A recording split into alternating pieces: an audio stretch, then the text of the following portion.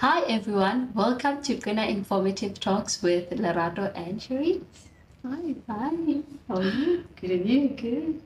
So today's topic is about auditory processing disorder, previously known as central auditory processing disorder. And yeah, we're going to talk about what it is and what types you get, the diagnosis of it, and the treatments, and what teachers and parents can do to help. Yep.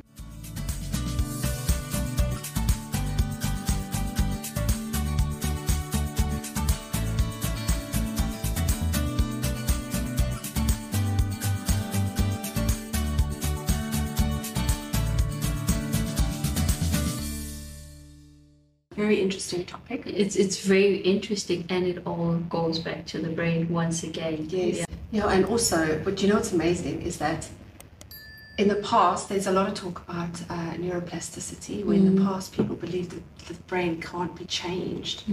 But neuroplasticity, it explains exactly the opposite, that through doing active programs, it really can be rewired and changed and accommodated, which is really cool. Yeah, which is really interesting. I know Dr. Caroline Leaf speaks about it very so profoundly and makes an illustration with trees, that look at the good trees and the bad tree, and both of them, it depends on what they are feeding themselves. Yes. So what we are feeding. So basically, if you feed your brain with water and good things, positive thoughts, then your brain rewires into positive thoughts. And same thing with negative thoughts. If you constantly thinking about negative things, then your brain is wiring in that way. So that is actually the same illustration with all of these learning difficulties, that we can try to rewire our brain. Obviously, some of them not completely healed. No. We can never say that now the child is completely healed, or their brain is now, I would say, normal. Yeah. But it will still be different. There's still that neurodiversity that will still be okay. Absolutely. There's no cure for it. It's making it work better. Yeah. But there's no cure. Yeah. But yeah, auditory processing is just basically the way that the brain processes language or sound. And it's not necessarily a hearing problem. But it does have a link to what the ear hears, or how the sound is. It's difficult to decipher the sound, or to figure out where the sound is originating from. So, especially with a lot of background noises, that is very distracting for someone who has auditory processing difficulties. And there's different types of auditory processing as well. Types.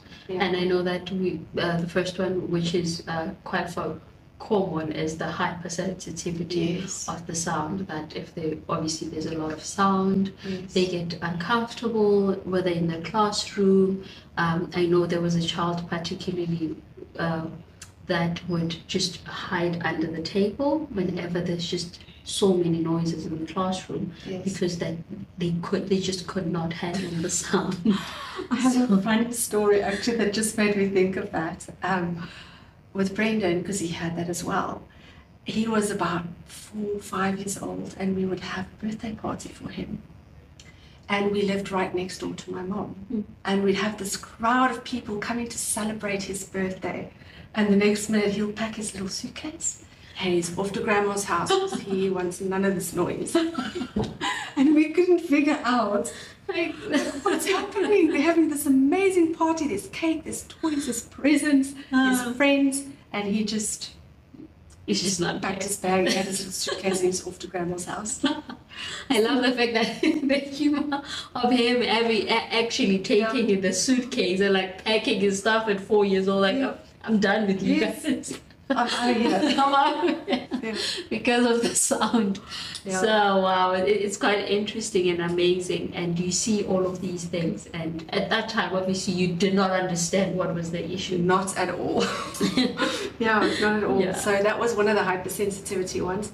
It actually causes nausea as well. It could cause outbursts, and it can actually cause physical pain. It really causes physical pain. I've caught Brennan many times cringing and grabbing his ear because of the pain of certain pitches and sounds and things. So that's one type. Yeah. The other one is decoding. Yes. Obviously, like for instance, when you say cat, sometimes they don't hear the they just heard cut. Yes. So they can't make up what you really said. Yeah. And I remember there's a funny story you told me about Brendan. Yes.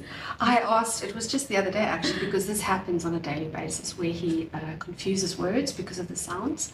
So I would ask, would you fetch me a glass of water, please? And he heard, would you fetch me water, cheese? And then he packs up laughing. So it's nice that we can have fun with it as well. Yeah. So I constantly have to go, no, that's not what I said. I said, please. And then he'll laugh and go, oh, okay, it makes sense now. Yeah, talking about that, they actually do say that.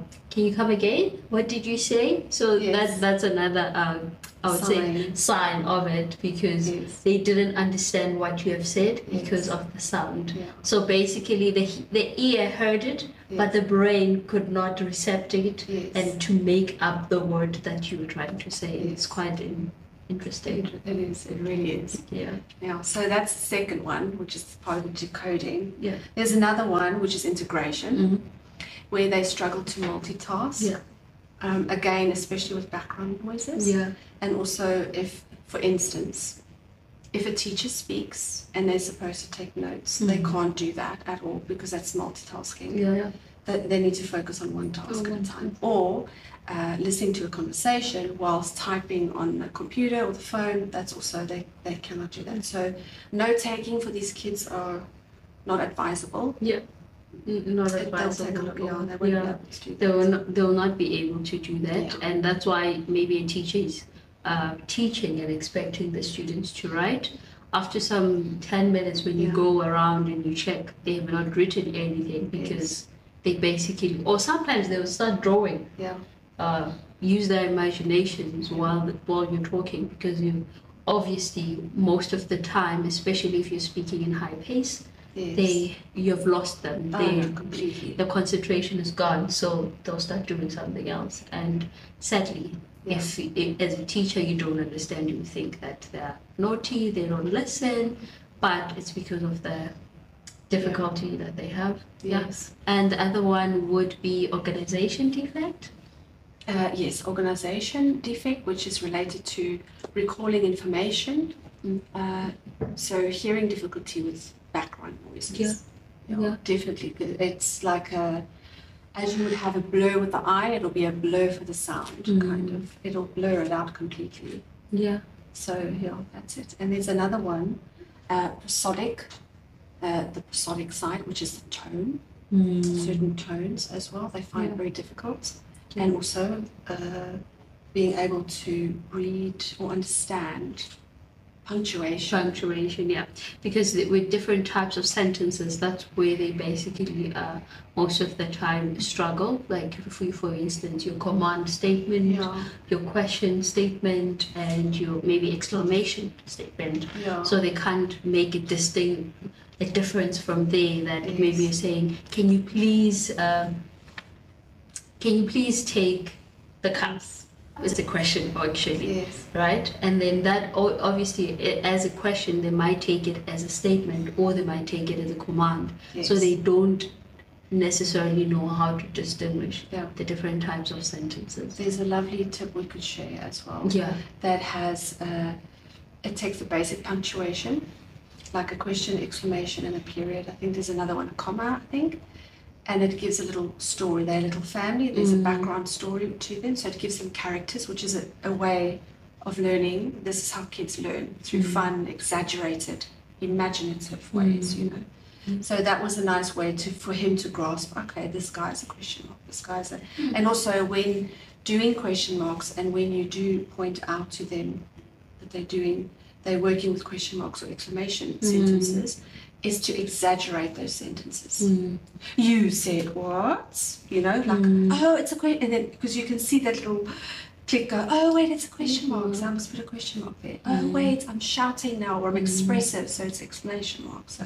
So that helps as well. Yeah, it really helps a lot. Yeah, it really helps a lot. So how can they be diagnosed? Because someone else could ask that, okay, I have a child, I think they might have it.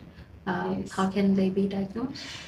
So diagnosis works through a certified audiologist, and they do specific tests where they work specifically on the deciphering sounds, as well as testing their tolerance with background noises. So there's specific tests that these certified audiologists use specifically for auditory processing.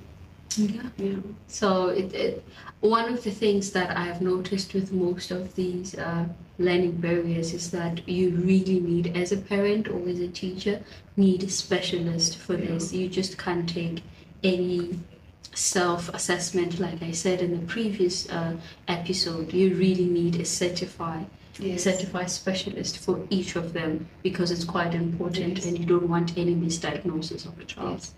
I would use the self-assessment as an elimination to undergo too many costs, you know, and just to see where you're at, and then obviously to get the diagnosis. Yes, definitely do the certified specialists. Exactly, yeah, that's true, because the self-assessment, they do help in terms of navigating around the finances. Absolutely. Because if you're going to go all through the specialist, at times it is costly, and some parents don't even have the money to go through all of those specialists. So using them with caution, I could say, that could be the best way. All right, and how to treat it? We have also specialists once again. Which is the speech and the occupation therapy. And I know that you, Brendan, used to have a speech therapist also. Yes, he did for many years, and she used sound therapy, and I'm sure the speech therapists would have the same. They use specific kinds of sound therapies that plays off certain pitches that sort of helps with the rewiring of the neural pathways, specifically for the auditory processing. Very interesting if you do the research as well. Yeah. So there's quite a few programs, different names, but the basics stays the same. So they would either listen to the sounds while they're busy with occupational therapy, or it would be, there's also iPad and PC games that you could download, where you have to use your headphones that also plays the specific sounds whilst the kids play the games. I think that's nicer for the younger ones, you know, for the little ones, because they think they're being entertained with games, you know, so... and especially the younger ones, they love sound, especially they just love anything that has sound. They just love it. And I know that in schools, that especially predominantly the UAEs, that you have an LSA that will work together with the specialist. So whatever the specialist is doing during their session, they will sometimes give out tips and recommendation that this is what you can do in your inclusion term. And then during the week, when the specialist, which is the speech therapist, is not there, the LSA will then continue with that. And at home again, the parents will still continue. So all of that support for your child really helps for their progress. It really is amazing if everybody can be on board and work together. It makes a big difference for the child. Yeah, it does. It really does. It really does. Even their progress, it becomes more rapid than it is. But obviously, you have to be patient of the process. And the child, all child are different. And all of them will then take the program in a different way. The program that will work for this child may not work to that child. So it's just trying and see which one is best for that specific child to deal with that specific learning barrier. So also tips that talking about this, then we can go into tips on how teachers, even parents, because parents play a significant role in helping the kids even at home with their homework, with reading. So we can dive into that, the tips. Yes, the tips for our teachers specifically, because I mean teachers work mostly with the kids at school, with their academics. So written instructions, using recordings, if children can listen to it later, because if there's background noises, especially in a classroom, that can imagine it's difficult to keep the classes quiet all the time. So because they're kids, they're going to have chitty chats and all that. So yes, specifically recordings, written instructions that they could take home, or recorded lessons, speaking slow and having clear pronunciations also helps a lot. Step-by-step instructions, and just allowing extra time as well for them to respond, because the processing takes time. And also repeating the sentence, that actually helps. Because sometimes if you say it the first time and expect them to understand, they might still be processing it. But by the time you say it again, then they catch the other word or the sound that they didn't catch on the first time you said the sentence. So it's quite important that you repeat the instruction and be slow, and if possible, one-on-one with them after telling the class the instruction, or before they start the lesson, go through with them and make sure, and also looking them in their eye, that they look at your lips. It helps a lot, because when they're looking at your lips, they could hear, or they could tell rather what you're saying. So it's quite important having that on their attention, right? Yes, making sure that they have your attention, and you can voice the instruction. Wow, that's a wrap for today. That's another one. We're done. Thank you so much for listening. And do you have any words? Just many things to come still. So what we'll do is there will be tips, and we'll put links in there as well to do further research. It's very interesting. It's really fascinating. And keep going with the research. It's the best you can do. That's the best you can do. And look at the latest research. We're going to drop all of the information on our description. And please like, subscribe, and thank you so much. See you next week.